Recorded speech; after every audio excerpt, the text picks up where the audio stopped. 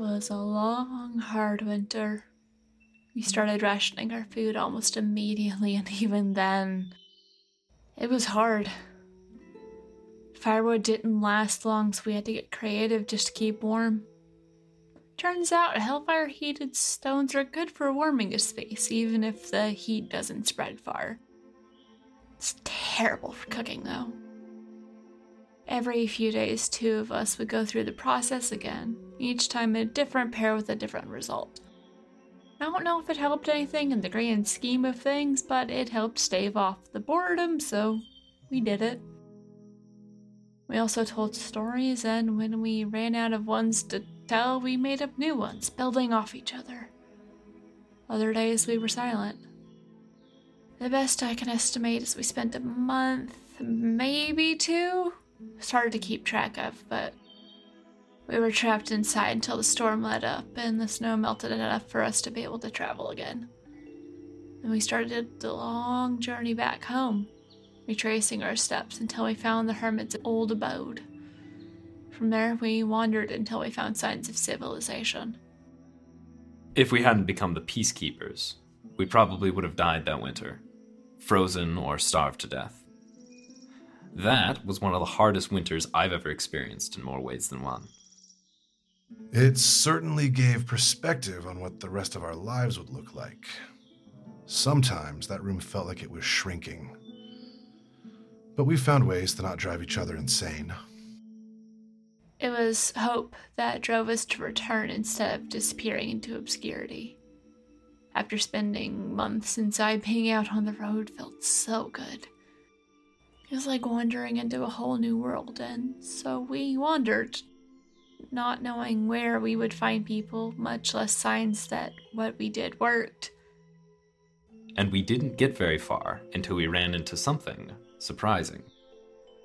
Indeed. The group Sam had infiltrated before we found the lab were nearly caught by a Fae scouting group, and they ended up fleeing into the lab for shelter. There was a brief siege before a surprise blizzard forced the Fae to take shelter inside as well. We think that was around when James and I did our first pass through the trial. It was a very tense winter for them, but they made it through without any bloodshed, and some of them even began to trust each other. By the time it was safe for them to leave, they realized something had changed. And when we found them just outside the lab and they weren't slaughtering each other, we decided to approach. Sam considered donning his disguise again, but we decided that would increase his likelihood of getting shot or stabbed, so he didn't. It took a while to get through the story and convince them that we were telling the truth, but eventually they agreed to come with us. We took them back to the building, and the first 2 volunteers went through the trial. When they came out all right, the next pair went, and then the next pair. By the time the whole group had gone through, they had both sent runners to other camps they knew of to tell them to come as well. By then, other groups began to show up, so we told them what we learned and sent them through. People began writing down our story, sending it out with the word to come and experience this new thing. It was slow at first, but soon half the military had gone through on both sides. We brought in others to help oversee things so we could get a break. The story we had discovered was circulated far and wide, and before we knew it, the war was over. When we heard that the rulers of both kingdoms would be coming to experience the process, we could hardly believe it. The grudge that had started this all had been passed down through the generations, being twisted with each telling to become so ingrained that we knew it would take more than one trial for it to be eroded. Perhaps many trials over many generations. But once we saw the kings go in, and hours later exit through the central door, we knew everything would be okay. We left that night. Our work was done, and I, for one, had no interest in sticking around to rub shoulders with those in power. The truth of what started the war had spread far enough we knew it would never be lost again.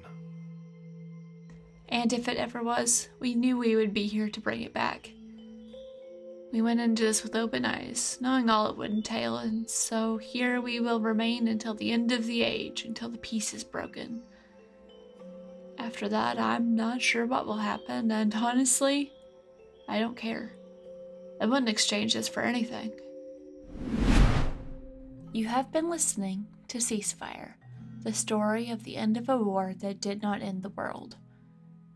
This story was written and produced by Brianna Jean as part of Pseudonym Social, a creative podcast network changing reality one story at a time.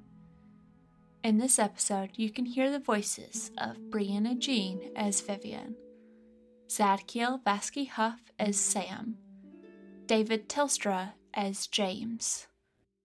You can support all of our productions over at patreon.com/pseudonymsocial.